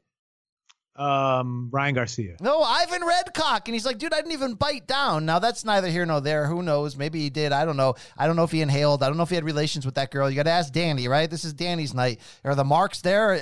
Did Canelo's injection sites show up during the first Triple G fight? Ask Triple G. Yeah, we don't really know. But, Rafe, this is extreme, right, bro? Like, I get you. Yeah, it's a terrible decision. It looks ridiculous. No, I can't. No one has seems to approve of it. It stinks of some kind of cash grab or otherwise, malicious intent. It makes no sense, Brian. And honestly, this is a bad thought to have. But my first thought was like, damn, is New York trying to get back the money they had to pay out in the settlement to Magomed? Because Ivan Redcock shouldn't be paying for that. Like, that's messed up. And the whole thing makes no sense. That it doesn't. And Thomas Hauser, shout out to the Cape, who has been going after the New York Commission in recent articles. He had the big 2-part expose on them last week, and then after the Garcia stuff and the Redcock decision, he followed up on it and made it. He's right on this one. Like, this just doesn't make sense. Doesn't even appear that the commission knew what happened, right? Because they gave the promoter's check to the promoter, who then gave it to Redcock, who cashed it and should not give it back. Ivan, don't give that money back. It doesn't matter. If you never fight again, don't give that money back. No receipts. Spend it all right now in Ukrainian blow. Just get rid of the cash, right? Whatever. They can't put any liens on him. I mean, they can try and prevent him from fighting. Me? Sorry. What? Yeah. Why is John Skipper texting me? It's just crazy. It's really hard to understand. And for all the stuff that goes on in boxing, all of the drug cheats, the fouling, the illegal hand wrapping, all the things that to go after this, which there is precedent in boxing for superficial and very bad biting, right? From the whole range from Mike Tyson taking out a chunk of Evander Holyfield's ear to Cash Ali biting David Price's shoulder in that fight in the UK last year. And all that really happened was a disqualification. And this was one the New York Commission appeared to maybe not even notice. Certainly Benji Estevez didn't do anything in the moment, didn't deduct a point, didn't give him a warning, didn't anything. And they behave. It's like they found out after the fact and then tried to retroactively look tough. I hate when commissions do this. They're when they get so caught up in preserving this idea that they have or this image of them as guardians of the sport. Get out of here. You're in bed with all of the dirtiness too. Because you know what boxing is at the end of the day, Rafe? Keep people safe. Have some doctors and some EMTs on site. It's a hood sport, Rafe. Yeah. Keep people from dying in the ring to the best of your ability and shut the F up. Speaking of that, shout out. Did you see Magomed Abdusalamov? Speaking of that 2013 incident from the Mike Perez fight in New York, he's in the gym now hitting a bag. Have you seen this with his left hand? I have not seen that. Good. That's great to hear. He's got a coach with gloves, and it's like it's part of his rehab and it's part of his workout. Rafe, I felt so, I guess, good on the inside. We never see, we never see happy endings from this. We never see anything from this. And this is certainly a really sad story that's had, somewhat of miracles built in to sort of get him back to a level where he can communicate with his family and live somewhat of a life in a wheelchair. But to see him back hitting pads, man, I caught the feels. You know what I'm saying? Yeah, that's great. You're not moved by that at all. You're not. I am definitely moved by it, but I'm not going to trivialize it with my kind of outsider, whatever impressions of it. I mean, like, what are you going to do? It is really great. It is uplifting. Okay, I like the ending. I like the way it ended, okay? I love a happy ending. Okay, that's the truth. That's the truth. All right. We got to be quick here. Give me 10 seconds, okay? Top Rank signs Big Baby Miller. Speaking of a cheater, you care? Yeah, we got to care, right? I mean, he's a heavyweight contender. I disapprove of the way he's handled it. He basically was just like, okay, I got caught. I am going to tweet through it and nobody going to stop me. It sucks to see people get away with that, but here he is. And look, Big Baby never really convinced a lot of people that he was that good to begin with. So hopefully karma comes back in a weird way. He gets somebody, sends him. Wow, you're already calling for that. You're already calling for the a one-way plane ticket to hell. Take his whole soul. So okay. Why not? If only I could find that clip of AJ rapping right now, I'd be a happy man. Lick him up and down like a stamp. Whoa! Pause. Whoa! Find me fighting on June 1st at MSG, lyrical MC in NYC, holding it down. I ain't a clown, I'm ready to rebound. I'ma knock Miller out around the 8th round. He can't round with the champ. I lick him down, like a stamp. I'm gonna knock his oh, hey, yo! Time out. Hey, yo. Trash next. All right, trash next. Speaking of trash next, Rafe, are you ready? Statutory Rafe, are you ready to care about this weekend? I am so ready. All right, it starts Thursday, Indio, California, your old backyard. It's a DAZN, ringtv.com exclusive. Probably Dougie Fisher, our good man on the call, Jonathan Coachman as well. In the main event, Ricardo Sandoval on a 10-round junior bantamweight fight against possible Filipino Raymond Tabugan. That's definitely a Pinoy name. I care if I'm around on Thursday and I turn it on, I'm gonna watch it. Do you own any clothing with like Filipino flags on it? Anything that say like Pinoy pride or something? Wait 1 second here, Brian. Check this out. Look at this. What does this look like? Oh, hey, Detroit Pistons in Pinoy colors? Well, on Sunday, of course, this is how NBA teams show their appreciation for their Filipino fans. They celebrate them on days when they expect no one else to be in the arena. Yes. In this case, Super Bowl Sunday was Detroit Pistons Filipino American Appreciation Night. Is there any connection? They gave me this great T-shirt. I love it. Well, Detroit Pistons in the middle of the 3 stars and a sun. Well, is Rodney Stuckey part Filipino? Like, is there any connection? Is there a large community of Filipinos in Detroit, or what's going on here? Well, there's a sizable community here in the Detroit metro area, as well across the border on the other side of the river in Windsor, Canada. People come down from Toronto even. There's a large enough to support it. Yes, I mean there are several well-known legends of Philippine basketball are from Michigan. Eric Menk, Rudy Hatfield, Jasper Ocampo. I mean, there's some heavy hitters out there. Jasper Ocampo, didn't Spence KO won him at the Star at Frisco, Texas? iba naman ang Ocampo na yan. Yeah. All right. Hey, Rafe, do you care about Friday? No TV in Panama City, Panama. It's a title fight, brother. Luis Concepcion will face Roger Badera, 12 rounds for a vacant WBA interim flyweight title. He's fighting for the interim this Friday, right? Who gives a shit about an interim? I mean, hell yes, Brian, because I love Luis El Nica Concepcion. He, ever since his war with Hernan Marquez, was it 2011, 2012? I'm all in on that guy. Well, the co-main event is also a vacant WBA interim junior flyweight title when Daniel Metalion faces Eric Lopez Garcia. I hate the WBA, man. This ain't even the regular bootleg WBA belt. This is like the double bootleg. I mean, oh, God. Title fight on the undercard, Laura Ledesma versus Myrlyn Rivas for the vacant women's junior featherweight WBA title. Okay. Rafe, Saturday, are you ready for this? Sheffield, England, brother. Okay, I don't know if you know what goes down on the regular in Sheffield or who comes from a place like that, Rafe. Do you know? A lot. There's a guy here from Sheffield that can actually serve you your arse. Well, there's knock you spark out, and you don't like it. Flood, hope to see my last fight in front of 80,000. There's be a man in Saturday on Sheffield who might get in that ass. It's Kell Brook, Rafe, when he faces Bazooka Mark DeLuca in a 12-round junior middleweight bout. Brook in the headlines, he's no longer chasing Khan. He wants a welterweight title rematch with Errol Spence Jr. Yeah.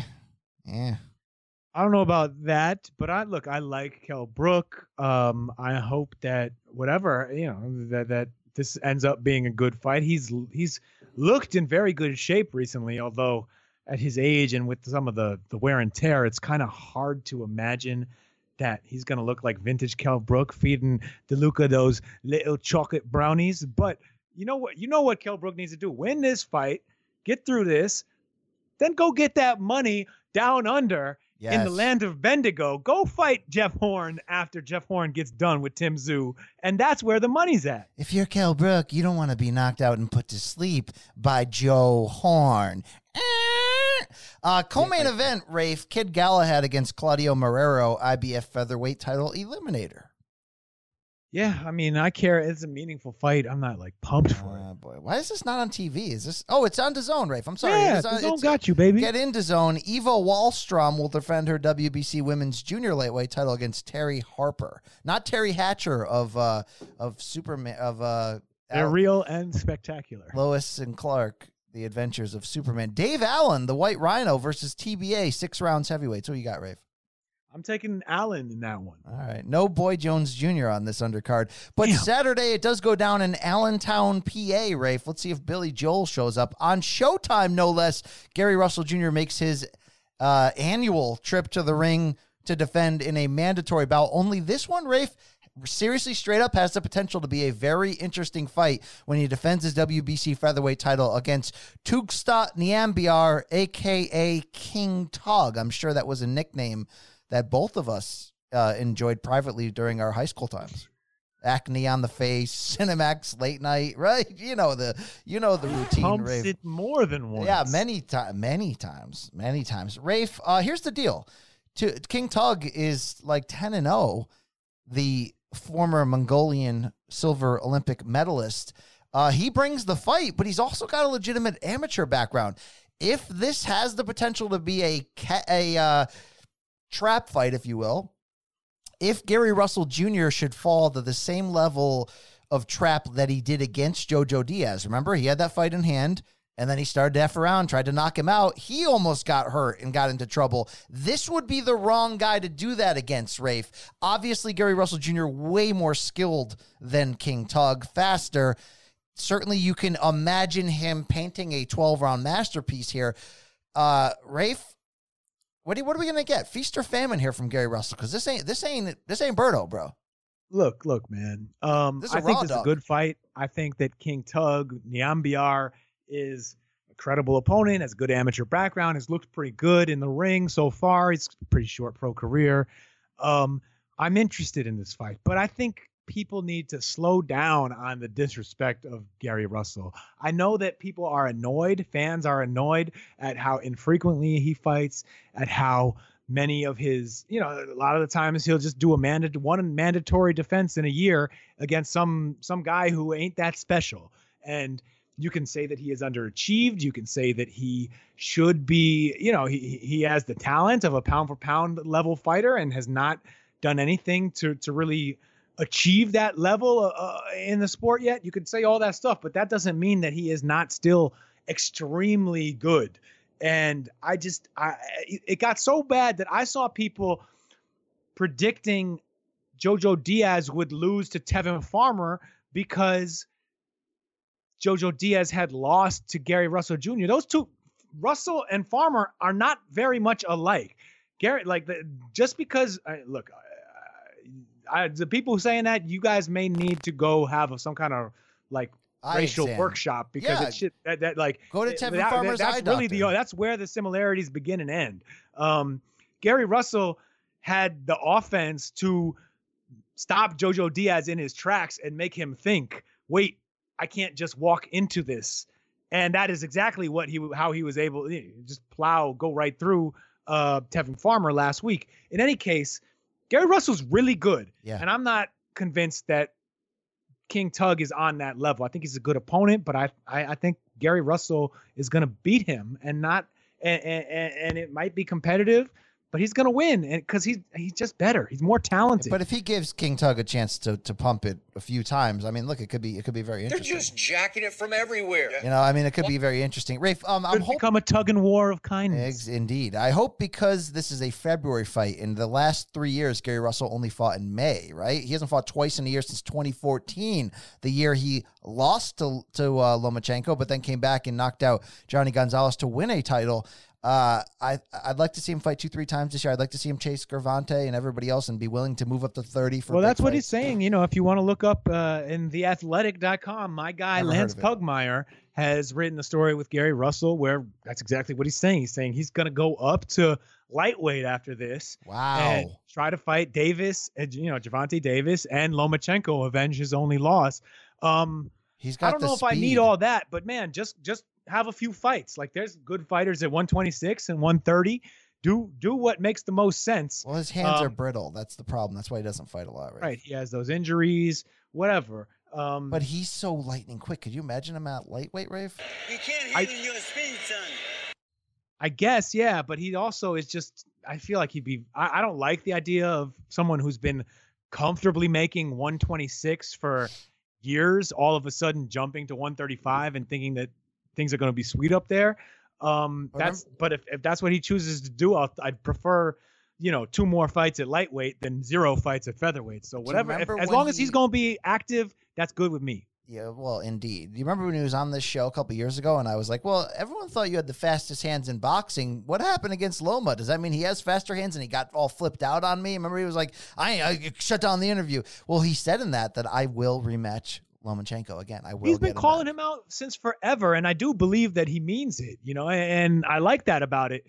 I don't know if that fight is actually in the works or it doesn't seem to actually have been, but if he gets that chance, I do think that he will go for it again. Love it. Who knows? Love it. This co-main event I care about a lot. I hadn't realized until just yesterday that this is Guillermo Rigondeaux moving down to 118. Now, look, he did his best business at 122. He's been one of the best. He's been arguably the best junior featherweight fighter for a decade. Dan Rafael still has him ranked number 1. Exactly. That poster above in my office is that featherweight unification. I'm sorry, that junior featherweight unification against Donaire. But every time it was talked about that Rigo would move up, remember when he used to have that Irishman, Gary, what's his name, as his manager? Remember that guy?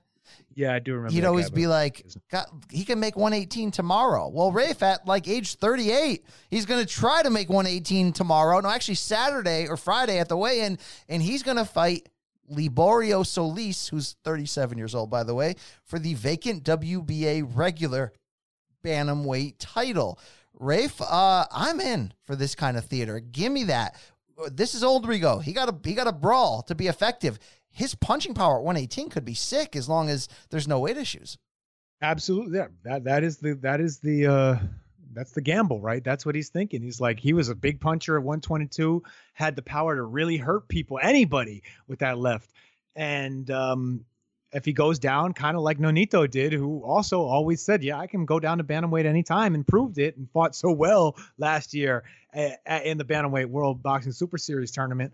Rigo's doing the same thing and making a similar bet that he'll have that power. And I do believe in him, and I'm excited because Solis, we haven't seen a whole lot of him. We don't know exactly, what if he's going to come in here and beat Rigo, if he's going to give him a good test, or if he's just going to get walked over. But if Rigo wins this fight, oh man, bantamweight gets fun as heck, he's gonna man. fight Nonito You get the Nonito rematch for this BS title. Yes. Inoue is still there. Oh my God. How cool? You know that Inoue, even if it would not be getting the best version of Rigo, would want that on his legacy. Do it in and Japan. I would be there for that sure. Give me that. Solis, when he did step up a few years back, he lost to Jamie McDonnell. He beat a guy who was 2-23 2 fights ago. So I think he might be a little bit of a lamb here. But we're also going to see Jason Velez come back against Jamie Arboleda in the opener. Both Gary Russell brothers and Antoine and Antonio will be in attendance fighting as well. Rafe, Saturday, Daytona Beach, Florida. It's going to be on the Pain Boxing Facebook and YouTube channels. Evan Holyfield is back. What is he, 2-0, 1-0, something like that? 4-round junior middleweight against Travis Nero. I know you don't care about that. Also Saturday in Panama, a title bout, Wilfredo Mendez against Gabriel Mendoza for Mendez's WBO strawweight title. You don't care about that, right? Not really, no. Saturday, Geppingen, Germany. It's Firat Arslan. He's back, Rafe. He'll be cruising together with Kevin Lorena. You care? Yeah, I mean, Lorena's an interesting rising contender at the weight. He's been winning. He's still undefeated, right? South African, handsome guy, weird tattoos. I want more cruiserweight action. I'm in on this one. I'm okay. I'm down with that. There's also a title bout in Kiev, Ukraine. Rafe, this is a busy weekend. Artem Delakian will defend his WBA flyweight belt against Jabber Perez. You care? Yeah, why not? I'll take a look. Okay. There's a women's title bout in Gary, Indiana, but you don't care about Mary McGee off TV against Dina Hobbs. What? Charles Conwell back though, right? Here is something you can't understand, Rafe. Charles Conwell is fresh off, obviously that tragedy with Patrick Day. He'll be fighting Bruno Romay, 8 rounds, junior middleweight. Hey, I didn't finish the joke. Okay, so you and Dwight can back off. Thank you. At least somebody got the score right. Had taste. Rafe, you probably have to go to the bathroom. We've been potting for too long. Thank you for your kindness, for your service, Rafe. Do you have anything to say? We out. Oh, wow. Oh, just like that. We out. Okay.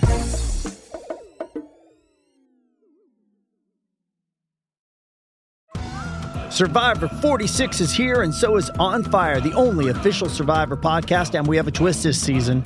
The winner of Survivor 45, Dee Valladares, will be joining us every week. We're going behind the scenes of the biggest moments, the how and the why things happen, and the strategy and analysis you can only get from someone like me, a Survivor winner. Listen to On Fire, the official Survivor podcast, wherever you get your podcasts.